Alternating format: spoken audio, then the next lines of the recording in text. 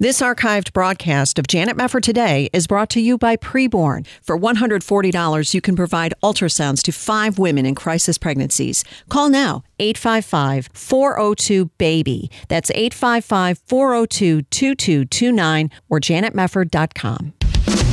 This is Janet Mefford Today. Our confidence is in Christ alone.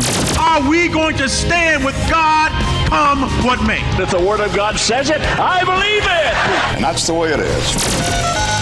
And now, here is Janet Mefford. Thank you so much for joining us again. Here's a question. Does God speak audibly to us today? This was a question recently posed to the president of the Southern Baptist Convention, J.D. Greear, and he answered the question in a video that got some attention over on the Gospel Coalition website. Here's what he said. I've never been comfortable putting God in a lot of boxes that he doesn't put himself in. And I don't know of anywhere in the Bible that says, no, he will absolutely never speak audibly again to man on the earth. So I guess the answer has to be no, but I will say that, the Bible does indicate that the way that his Spirit speaks is obviously through the Scriptures. In these last days, God has spoken to us through his Son, and that includes, the writing of the Bible. And so we shouldn't expect that we're going to hear from God that the way the apostles did and the prophets. But one of the things that's really odd is in Acts, the Holy Spirit shows up 59 different times in the book of Acts. In 36 of the 59, he's speaking. Now, what's a little, kind of frustrating for me sometimes is it never tells us exactly how he speaks. Acts 13:2, the Holy Spirit said to Barnabas, or said to the church, separate Barnabas and Saul for the work of ministry. Well, I want to know, how did he say that? Did everybody have this strange feeling in the heart? Did he write it on the wall, or did he speak audibly? It doesn't say. And I think that ambiguity is intentional because God does not want us to have the assurance that he is saying things that aren't written in the Bible, because more havoc has been wreaked in the world and the church following the words, God just told me, than probably any other phrase in Christian history. Well, now, this is a really interesting clip because it raises all sorts of questions about how God speaks to us today. Now, the writer to the Hebrews did note in chapter 1 of that book that in these last days, God has spoken to us in his Son.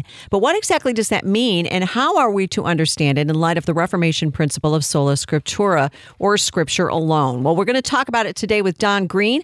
Don is founding pastor of Truth Community Church in Cincinnati and also host of the daily radio program, The Truth Pulpit. Don, it's so great to welcome you back. How are you? Janet, I'm doing great, and I really appreciate the opportunity to be with you again. Thank you. Absolutely. Well, it's great to have you. Thank you so much. Does God speak audibly to us today? I'm curious for your answer to that important question, because there are some people who are really confused about that. Well, I think I don't think I could state it more plainly or more dogmatically than answering simply no. It does not. Right. And we need to be clear and unambiguous about that. I was so distressed as I listened to that clip that you played, because J.D. Greear was trying to talk out of both sides of his mouth and have it both ways. It's Scripture alone, but it's not really Scripture alone. And that creates a lot of confusion that a careful study of Scripture would never lead you to. Well, this is really important because he started out talking about, I don't want to put God in a box. There's nowhere in Scripture where he's definitively said he would never speak audibly again. Then he says, no, I would have to say, no, God doesn't speak audibly today. But you're right. That sort of opens the door a little bit, it would seem, at first blush, to say, well, God maybe could. Now, there are all sorts of theological problems then, aren't there? If you begin to give any credence to the idea that God could speak audibly, then who gets to say, God told me, or God didn't tell me, or I got this vision, or I got this message from the Lord? Now we're into a whole new realm, aren't we, if we begin to go down that road? You really are, and you've given you have evacuated the church of any means of granting any discernment to those kinds of claims. They have to be taken at face value because you've opened the door for them to be accepted. And that is exactly contrary to what the Reformers did in the Westminster Confession, in the 1689 London Baptist Confession. They said the whole counsel of God was contained in the Holy Scripture, unto which nothing at any time is to be added, whether by new revelation of the Spirit or traditions of men. Yes. The Westminster and London Baptist Confession are identical on this point. And a basic study of Reformation theology shows that the Reformers would have had nothing to do with this. And so J.D. Greear is advocating a departure from the very formative principle of the Reformation. It's a very serious error that he's advocating and is now being promulgated on the Gospel Coalition website. It's very disappointing. Well, there were a lot of Christians who were very disappointed about it and a little shocked about it. But, this is an important thing. When we talk about sola scriptura, the scripture alone principle, one of the 5 solas of the Reformation that we have inherited as Bible-believing Christians, this is such an important thing, Don, for Christians to understand, especially those who may not be familiar with the history surrounding the controversy about scripture alone. Talk a little bit, if you would, about that principle. And for those who are not familiar with sola scriptura, how did our forefathers in the faith really understand that principle to be absolutely critical to our lives as Christians? Well, it's so critical because it goes to the very issue of authority. Where has God spoken, and how do we know that he has spoken? And contrary to what was suggested in the clip that you played, Scripture makes it very clear. It claims an exclusivity for itself about the place where God has made himself known. That's why you find the Bible repeatedly pointing us to itself to hear God's word. Psalm 1, Psalm 19, Psalm 119. Jesus said in John 8, if you continue in my word, you're truly disciples of mine. 2 Timothy 3, 16 and 17, that the word of God is sufficient to make a man adequate for every good work. Everything that the Bible says about itself would be contradicted if, after the close of the canon, God's intention was to lead his people through audible voices and things that were outside of Scripture. Yeah. You cannot have it both ways. That's a great point. That's a really great point. So when he was raising the issue about the Holy Spirit speaking umpteen times in Acts, but asking, well, we don't really know how the Spirit spoke. Was it writing on the wall? Was it speaking audibly? I mean, the canon was not closed in the book of Acts, so isn't that kind of a moot point? That's really not the point of saying whether or not God can speak audibly, because we have the Bible now. We're not living in those times of the early church anymore. That's a crucial point, Janet. Acts is a transitional book from the resurrection of Christ and his ascension to through the apostolic age and showing the founding of the church in part through Paul's 3 missionary journeys. Right. And so we're not living in the age of Acts anymore. We're living in the age of the completed canon.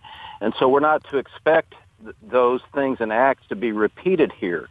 Furthermore, if it was necessary for us to know how the Spirit was speaking in the book of Acts, God would have told us. The fact that Scripture is silent about that is not a means of disappointment to me at all. It's a matter of deferring to the fact that God has told us what we need to know, and we need to be satisfied with that. Oh, yeah. Excellent point. The other thing that comes to mind, and I want to dive into this in a little bit more detail after the next break, but when you think about the principle of Scripture interpreting Scripture, is that not an important thing to employ when we're talking about how God speaks to us today? Because it is easy for somebody to merely pull out one verse or one book of the Bible and try to make some kind of case that nobody else is really making, when we can really interpret Scripture by reading the whole Bible and comparing these passages. I mean, this was also a hallmark of what the Reformers taught us.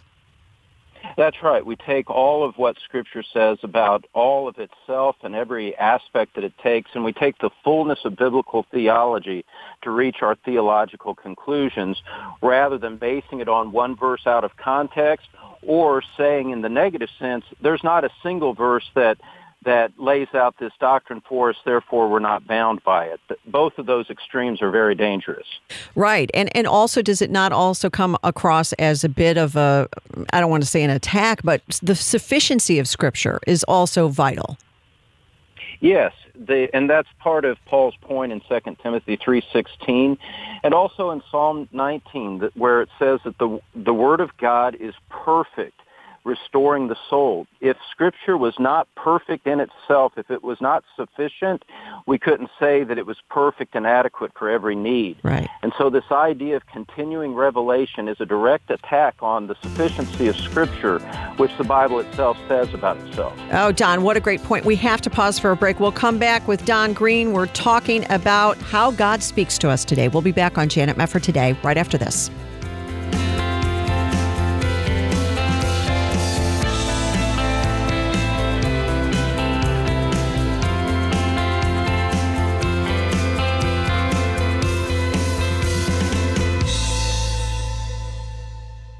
This is Janet Mefford, and I'm joined today by Matt Bellis with Liberty Health Share, a national nonprofit healthcare sharing ministry. Matt, tell us what Liberty Health Share is all about. Well, Liberty Health Share is a network of men, women, and children all across this country who voluntarily share medical bills with one another.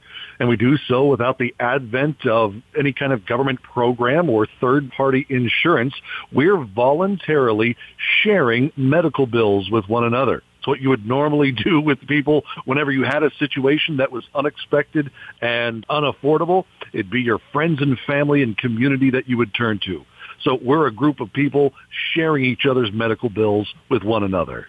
How does Liberty Health Share respect your conscience as a Christian? Well, as Christians, we are very much pro-life, and as an organization, we respect that as well. So you can be rest assured that if you are a part of Liberty Health Share, none of your share amounts are going towards things that would violate your conscience. So we would never contribute or share money in something that would result in the end of an abortion or go towards an abortifacient drug. That's not who we are at all, because we know that's not who you are at all.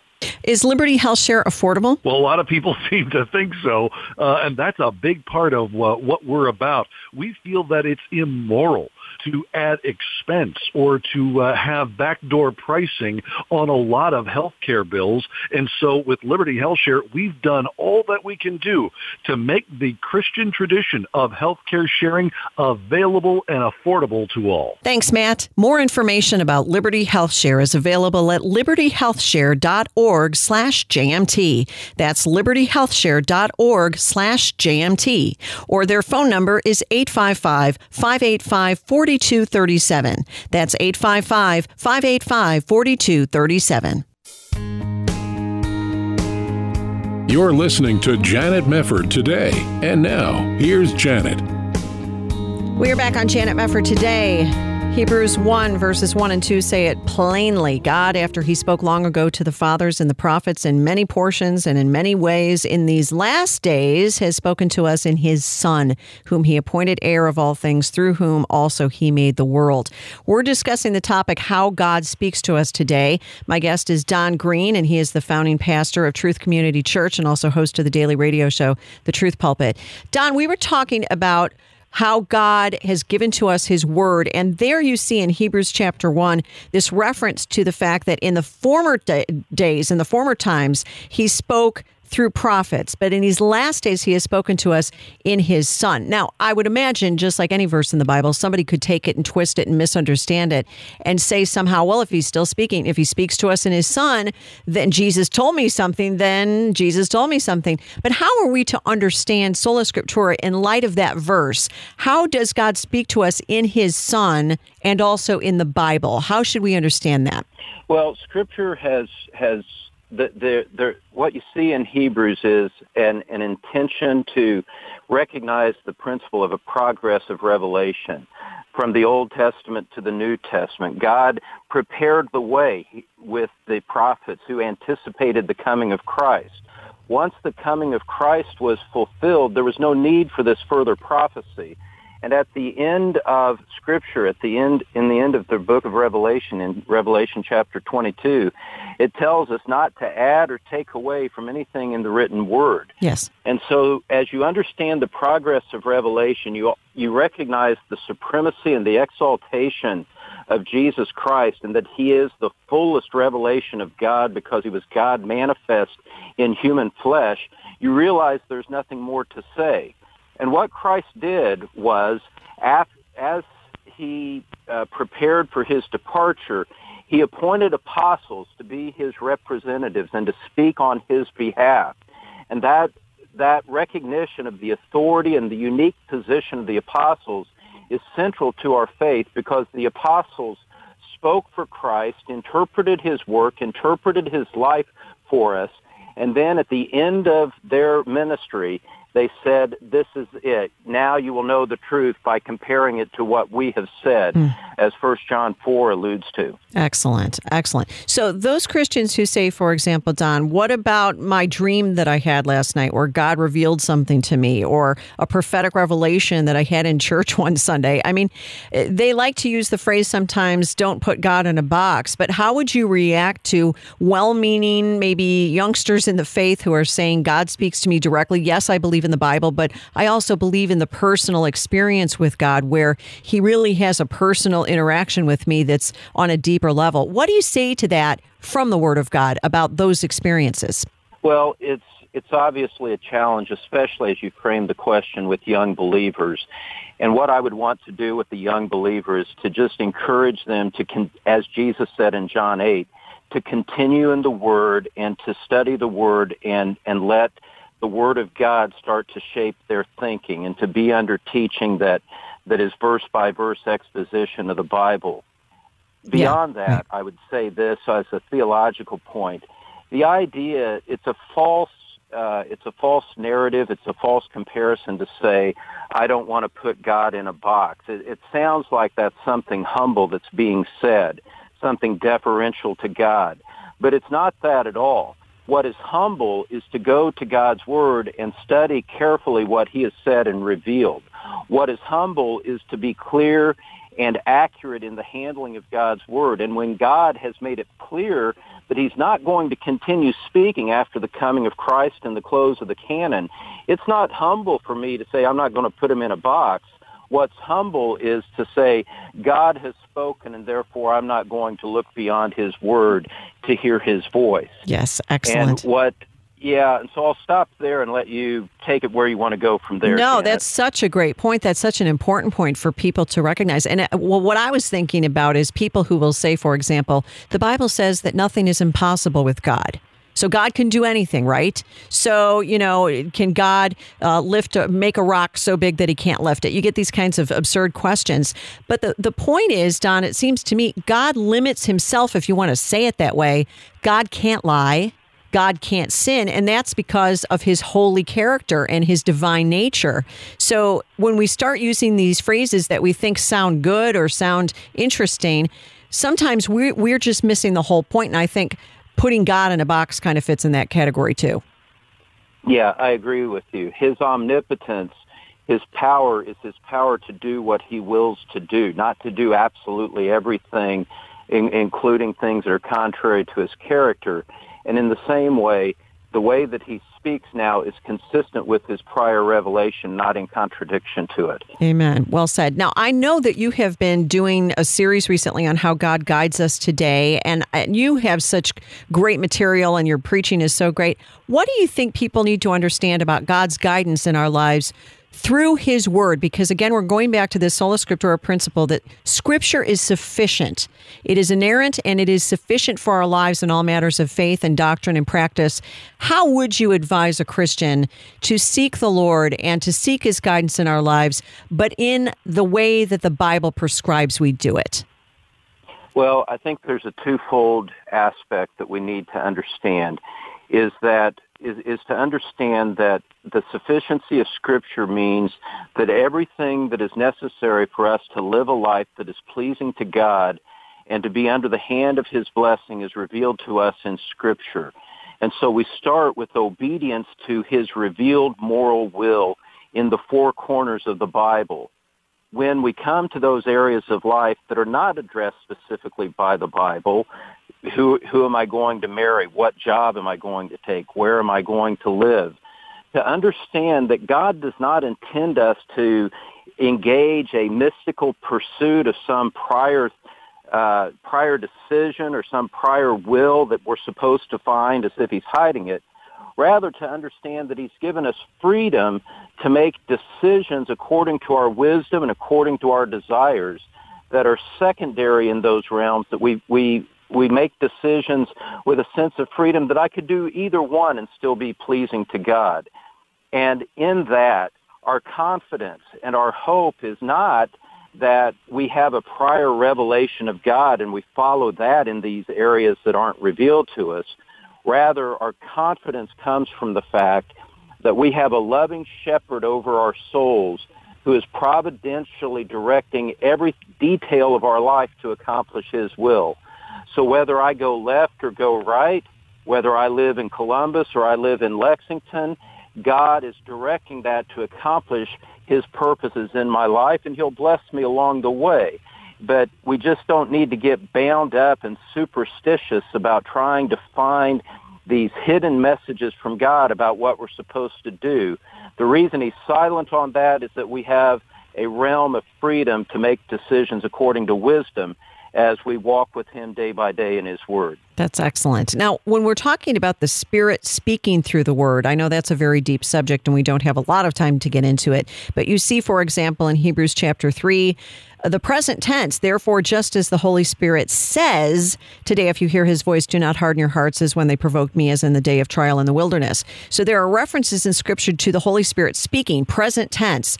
But what do we mean when we say the Holy Spirit speaks through the word? How should we understand that? Well, the principle is that we do not have a capacity to know God's will in ourselves. Inside ourselves, we have no capacity given to us. We're sinners, and we don't have that. Our hearts are full of corruption, and so our hearts are not a fit vessel to receive inside revelation from God. We need his word from outside us. Yeah. And what the role of the Holy Spirit is to illuminate us, to take that objective word and help us to understand it, to help us to be receptive to its authority, to give us the conviction that it is true. This is wrapped up in the doctrine of illumination. And so the Spirit helps our weak mind to receive, understand, and believe the truth and apply it properly to our lives. He speaks through that word, not apart from that word. And that's why God's word, the 66 books of the Bible, is such a precious gift to us, is that this is the place where our Creator has spoken, and we respect and elevate that word and realize that it is the authority and nothing else compares to it. Not ideas in my mind, not some prophet speaking to me, not some extra biblical book like Catholic tradition or the Book of Mormon, something like that. Right. Scripture stands alone as our authority, and we respect and receive it alone.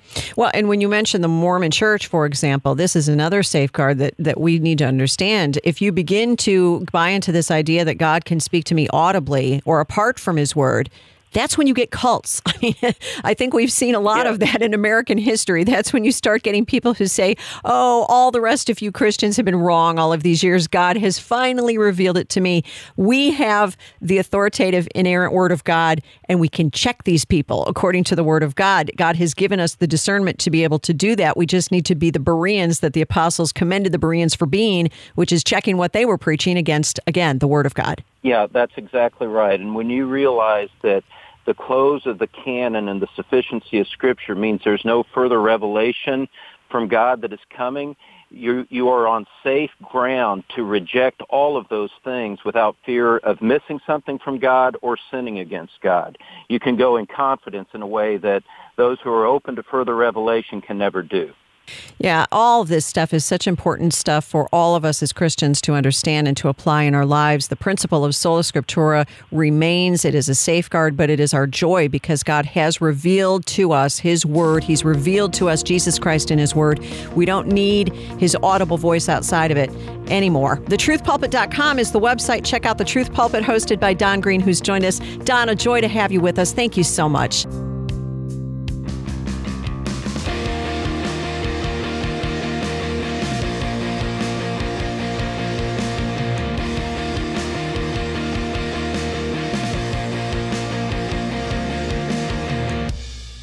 This archived broadcast of Janet Mefford Today is brought to you by Preborn. For $140, you can provide ultrasounds to 5 women in crisis pregnancies. Call now, 855-402-BABY. That's 855-402-2229 or janetmefford.com.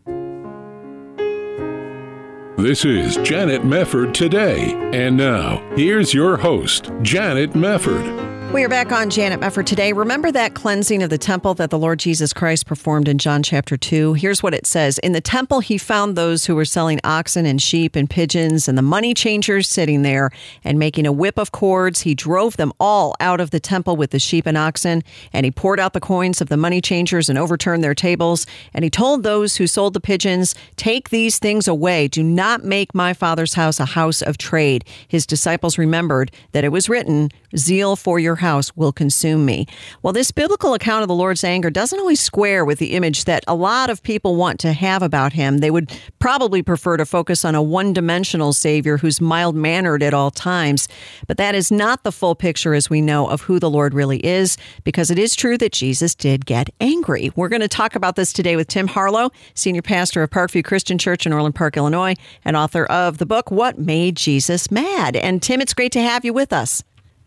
Great to be here, Janet. Thank you. Well, thank you for being here. I think this really is true, and I know that you know this, having written this book, but what do you make of this false impression that a lot of people have of Jesus, that being angry is bad, and so Jesus was never angry? Yeah, I mean, the flannel graph idea of Jesus, the hippie idea of Jesus, like he's been at Woodstock, and, he just wants to go around and tell everybody they love their neighbor, and he did do that. But what struck me was just how many of the red letters there really are. When you start looking at all the, the woes and all the exclamation points after phrases like child of hell and hypocrite. Yeah. And then you factor in the times when the Bible literally says that he got angry. It caused me to think maybe it was time for us to take another look at who Jesus was. And, the refrigerator magnet that says, if mama ain't happy, ain't nobody happy. To me, I just figured that's true. If the person in charge is not happy, we should pay attention. Yeah. So that's what I did in the book. Yeah, Jesus ain't happy. Absolutely right. Well, I think one of the misconceptions people have is that it would be wrong for God to be angry because angry equals sin. But of course, even the Bible says, be angry and do not sin in Ephesians 4:26. So how would you explain to people what the difference is between righteous anger and sinful anger? It's a great question, Janet, because the truth of the matter is the funny part about the whole thing is that Jesus, in his righteous anger, was usually only angry at the people who had righteous anger. I mean, it was the Pharisees who were mad at him because he healed on the Sabbath, which was righteous anger, because he wasn't really supposed to be working on the Sabbath. So, I don't think it's about what's righteous and what's not righteous, and I don't think it's about anger or not anger. I think this is a culmination of the fact that we're human beings and we're going to be angry. And in our anger, it should cause us to reflect on what it is that's going on. I mean, sometimes it's in our own lives, it's selfish things. Sometimes it's incorrect desires and things we have going on in our life. And obviously in Jesus's situation, it couldn't have been that. So if it is an anger that is legitimate, then what do we do with it? And again, what do we learn from it? Yes, that's right. So when you look at that passage about Jesus cleansing the temple and having the whip of cords and overturning the tables, how do you evaluate that passage and how do you better understand the anger of Jesus from that particular passage? There's two things I think that are really important. One of them is that it was premeditated. I mean, we know that Jesus had gone into the temple the night before. So when we talk about, it kind of feels like when we're reading that at face value that Jesus just went in and, just went kind of crazy, just walked in and was like, what are you guys doing in here? But we know that he knew what was happening ahead of time. The fascinating thing to me as I started thinking it through and studying it was the irony of the fact that I always was taught growing up that Jesus was mad because they were selling stuff in church. So therefore, we shouldn't sell stuff in church. And that's big lesson that everybody took away from it. Right. When I really dug into it, for one thing, the church is not the temple, so we need to deal with our interpretation of Scripture in a new way also all the time. But what he was really seeming to be angry about was the house of prayer for all nations that you've made into a den of robbers. Right. And when you go back and find out where the money changers were, where they were selling the animals, it was in the court of Gentiles, which was the only place that people far away could get close to God, according to the temple and the way that it was set up. So the all nations part of that phrase is the thing that I think is even more important. Sure, I don't think Jesus was crazy about what was going on or the price that was being charged, but let's think about where they were. And what I found as I started thinking through what Jesus was angry about was it always came back to somebody blocking access to the love that he came to bring us from God, from his Father. And I mean, that's the perfect illustration right there. Well, would you apply that as well to Matthew chapter 23, where the Lord is rebuking the Pharisees and really calling them names and calling them out? I mean, I happen to love that chapter because I think it's just so amazing to see the Lord laying out the truth about these guys. But would you put that passage in the same category? I do. Actually, I've been signing books for our congregation, and my scriptural reference I like to throw in is Matthew 23:13, that you're shutting the kingdom of heaven in people's faces. I mean, literally, these behaviors that Jesus is mad about at the Pharisees, all the woes, all of the legalism, judgmentalism, hypocrisy, and even the gnat straining, indifference to human need, they all have to do with shutting the kingdom, making it harder for people to get into the kingdom. Yeah. Well, and people will read that and say, okay, that's how Jesus reacted to the Pharisees, and he was very hard on them because they were not understanding who he really was and what he came to do. But it's weird because there's this disconnect. There is a culture within a lot of our churches that says you should always be nice. You should always behave yourself. You're not really allowed to get angry because if you are angry, then you're sinning, you're causing division. I mean, what is the application when you look at the anger of Jesus in these passages that we've talked about and others to the Christian life? In other words, what does that tell me as a Christian about when it's okay to get angry? It's a perfect illustration for me because I live in the state of Illinois. Our church is in Chicagoland area, and we very recently passed, the most heinous abortion bill that there is in the country. Yep. And, I had to get up this last weekend and say, okay, so let's talk about how as Christians we should deal with these things, knowing that I'm preaching to a lot of people who are on all sides of the issue, and I'm trying to be careful with it. And for me, I think what it means for me is we should have opinions. We should vote. We should do all these things that we have the rights as U.S. citizens to be able to do. But at the same time, I think we have to let go of the idea that just because we bring in the God card, everybody ought to listen to us. People have a different view of who God is. So when it comes to our ideas and our opinions about what things are going to happen, if it's people on the inside, Jesus was always very harsh with them. I mean, he said it would be better for you to have a millstone tied around your neck and thrown into the sea. That was for the people on the inside. The people on the outside, we have to be careful how we deal with these subjects, because our Father's goal ultimately is to have all those people back home. So that's the balance that I tried to strike this last weekend in my place. Well, and it is difficult because we're also to be the salt and light and to go out and to proclaim, here we had the weeping prophet Jeremiah, who was, never saw the realization of God's people coming back, and that was an inside thing. But what about the place of the Christian being mad about the world in order to set the world right and say, pay attention, God is trying to get your attention here? I think you hit the nail on the head. And you should, because this is what you do. But the salt and the light is a perfect illustration. If I have too much salt, it's not going to work. And as Jesus said, if I'm not salty, I might as well be thrown out and be trampled by men. Tim, hang on a second. I'm going to come back to this, but we do need to pause for a very quick break. What Made Jesus Mad? The book by Tim Harlow. We'll come back right after this.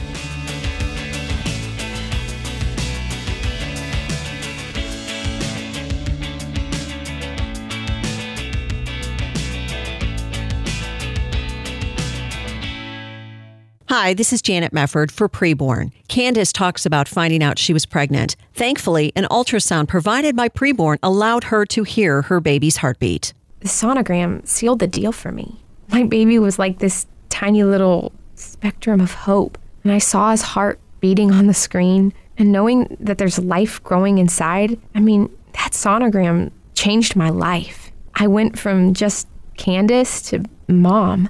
Thank you to everybody that has given these gifts. You guys are giving more than money.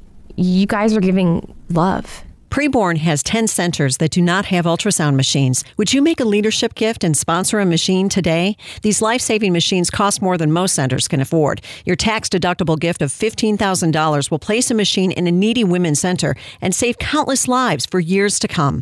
To donate, call 855-402-BABY, 855-402-BABY, or there's a banner to click at janetmefford.com. Many people in developing nations have no access to desperately needed medical care. That's why Mercy Ships brings volunteers aboard our hospital ship, the Africa Mercy, to give the world's forgotten poor the free medical care they need. We have an immediate need for registered nurses, especially with a pediatric specialty. As a volunteer nurse, you won't just give life-altering health care, you'll receive so much in return. It's an amazingly rewarding experience. You'll give hope and make a difference in the lives of those who have virtually no access to medical aid. It's such a fantastic thing to do. Everybody who I've met on this ship either wants to come back and do it again, or they're already here for the second, third, or 10th time. So what are you waiting for? Show mercy to someone today. I would say go for it. Get more information and learn how to apply by visiting mercyships.org/nurses. That's mercyships.org/nurses. You're listening to Janet Mefford Today. And now, here's Janet.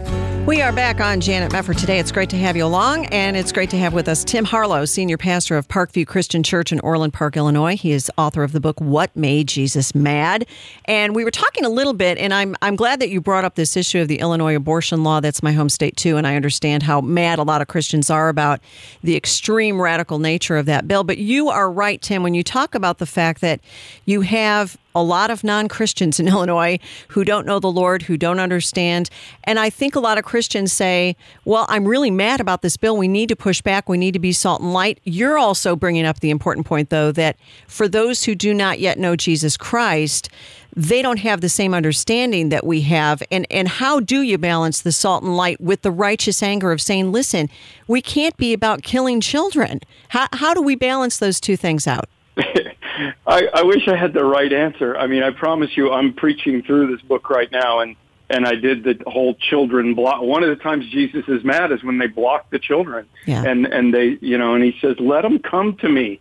And at the same time, the abortion bill passes. So I had to address it because you can't just sit back and say, well, it doesn't matter, because it obviously matters. Right. But I think, what you said about salt and light, that's always been something I've come back to. Light, Jesus said, if you have light and you hide it, it's not doing you any good. Hide it under a bushel? No, I'm going to let it shine. But if somebody's coming at me down the highway with those new LED bright lights on, that's not working very well either. There's got to be a place where we find a balance, and where Jesus was interacting with the people. And the same thing is true with salt, obviously. In junior high, when a kid unscrewed the lid and you dumped it all over your food, that wasn't going to work either. I think the balance is found in love. The funny thing is, what Jesus was always mad about was denied love. Jesus was here to bring us love. So how do we love those people that we're talking to who disagree with us on these things, while at the same time believing and voting and standing for the rights of the things that we know we need to do? And it's a salt and light conundrum. I really think that's always going to be. Well, and what strikes me, Tim, when I think the passage that's popping into my head as we're talking through this is in Revelation, where Jesus has the eyes like a flame of fire, and he who sat on this white horse was called Faithful and True, and in righteousness he judges and makes war. I mean, if there were ever a picture of Jesus that was not mild-mannered, it's that one in Revelation chapter 19. That, though, is a passage that expresses the anger of the Lord toward those who have not bowed the knee. And that's a Jesus we really don't want to talk about. So what about when Jesus and God, obviously throughout Scripture, we see references to God's wrath? How do you deal with that as a pastor when you are exegeting those passages and explaining them to people and saying, listen, God does have wrath as part of his nature against sin and against rebellion, but he's a holy God at the same time? It's a great question. And to me, I'm always going to come back to the filter of who Jesus was when he was here. John's revelation and the symbolism in Revelation and the things that are going on and Jesus fighting against the great dragon, to me, as I interpret that for people, it's not about God's kids that he really wants home. It's about the dragon and what the dragon has done to people and the people who decide to follow him, and the punishment that is incurred because of that. Mm-hmm. When I go back to the Old Testament and I'm watching, the wrath things that are going on, I really struggle with that, Janet. I really don't know, because I'm going to come back to where Jesus was, what I know about Jesus, and how he dealt with the people on the inside and the outside, and that's going to be my model. And I'm going to come back to that one way or the other. Did Jesus stand up for things? Absolutely. But Jesus really wasn't very political. He wasn't about all that. He was trying to teach us how to go into culture and into the place where we're at in a way in which we can connect with the culture and help them find their way back to God. And I've been in ministry for 35 years. I've watched where things have gone. And I feel like we've gone from the Acts 2 scenario where Peter is preaching to the Jews who already know what they're supposed to know, to the Acts 17 scenario where Paul is at Mars Hill, and he's preaching to a bunch of people who really have no frame of reference for God whatsoever. Right. And I've witnessed that. I've lived that, and it's caused me to change things as I do ministry. Well, you're really right about that. We have seen the increasing paganization of our culture even within our own lifetimes, and it's a little bit staggering to consider when you reflect back. I can remember being back in grade school, and we sang all the Christmas hymns in public school, and nowadays, forget it. I mean, there's just you'll barely get Jingle Bells, much less Silent Night. But I mean, this... Exactly. Yeah, so when you're looking at other passages, fill out the picture for us, if you would, because we've mentioned, for example, Matthew 23, where the Lord is angry at the Pharisees, and then also the passage of cleansing the temple. But how do you fill in the picture of Jesus' anger? Because you mentioned, too, the millstone passage, some of these other passages in Scripture. When you look at some of those other passages, what is the fuller picture that you get about Jesus' anger and what we should understand about it? As you've mentioned, he gets angry at religious people when they don't understand what he's really all about. But what are some of the other passages that help us to see that fuller picture of Jesus' anger? I'll answer that in two different ways. I mean, other passages are all of the woes, all of the you hypocrites. I mean, at one point, Janet, James and John, the sons of thunder, turn to Jesus and they say, "Man, Jesus, you were kind of rough on them. The Pharisees and the teachers of the law were upset." And he said, "Yeah, I know. I mean, this is my paraphrase. Yeah, I know they were upset, and I don't care. They're blind guys, and if the blind lead the blind, they're going to fall into a pit." Yeah. I mean, he's doing that over and over and over again. And the issue, one of the other examples is he's healing on the Sabbath. Right. And, he is grieved by the hardness. He looks at them in anger, and he's grieved by the hardness of their hearts. It's the same pattern, and that's what struck me. That's why I wrote the book. It's the same pattern of being angry at the religious leaders because they didn't get the idea that he was a doctor who came for the sick, and they thought that they were good enough to not need a savior. Now, the irony for me in all of this is when I really started to process it as a current church leader, that's when things change for me, because instead of going, oh yeah, those Pharisees are terrible, they killed Jesus. If I stop and I just take a look at my own church, at my own life, at my own attitudes within that paradigm of what made Jesus mad, it caused me to take a step back and go, okay, maybe I've got some things I need to work on here. Yeah, that's the easiest thing in the world, isn't it? To look at Matthew 23 and go, those guys were really, really bad, and not be able to say, when am I really, really bad? When am I deserving of Jesus? Have you really gained any insight, would you say, on a personal level about things you might do, not to put you on the spot, but things you might do or other Christians might do that would make Jesus mad, and that's kind of convicting? Well, yeah. I mean, for me, I mean, and this will be a little out there, but for me, one of the things I had to write about was the issue of alcohol, and it's because I moved here from the Midwest and I came to Chicago, which is a highly Catholic area. We're 80% Catholic people in our area, and I was taught that alcohol was a sin. Yeah. And, I mean, that's just all there was to it. And then I got up here, and it was just a very different attitude about it. Yes. And so what we've done in some cases, especially if I'm going to minister to my kids' generation, the millennials and the younger generation, they're not going to put up with you're throwing these extra rules on, or as Jesus told the Pharisees, adding burdens to them that they can't carry, and you yourselves will not lift a finger to help them. We've got to be careful about how we look at everything, how we interpret the Old Testament and try to bring Old Testament rules into the New Testament, like with tattoos or, you name it, as we look at the issues like alcohol, as we look at some of the made up stuff. I mean, we don't have the Mishnah, but we've done some of that in our own traditions, in our own churches, and we've caused, and I have too, we've caused them to go, okay, wait a minute, I don't see that in Scripture, so you're adding to this and you're making it harder for me. And please don't hear me advocating drinking. I'm just saying, it's not in there. So it shouldn't be something that we've added.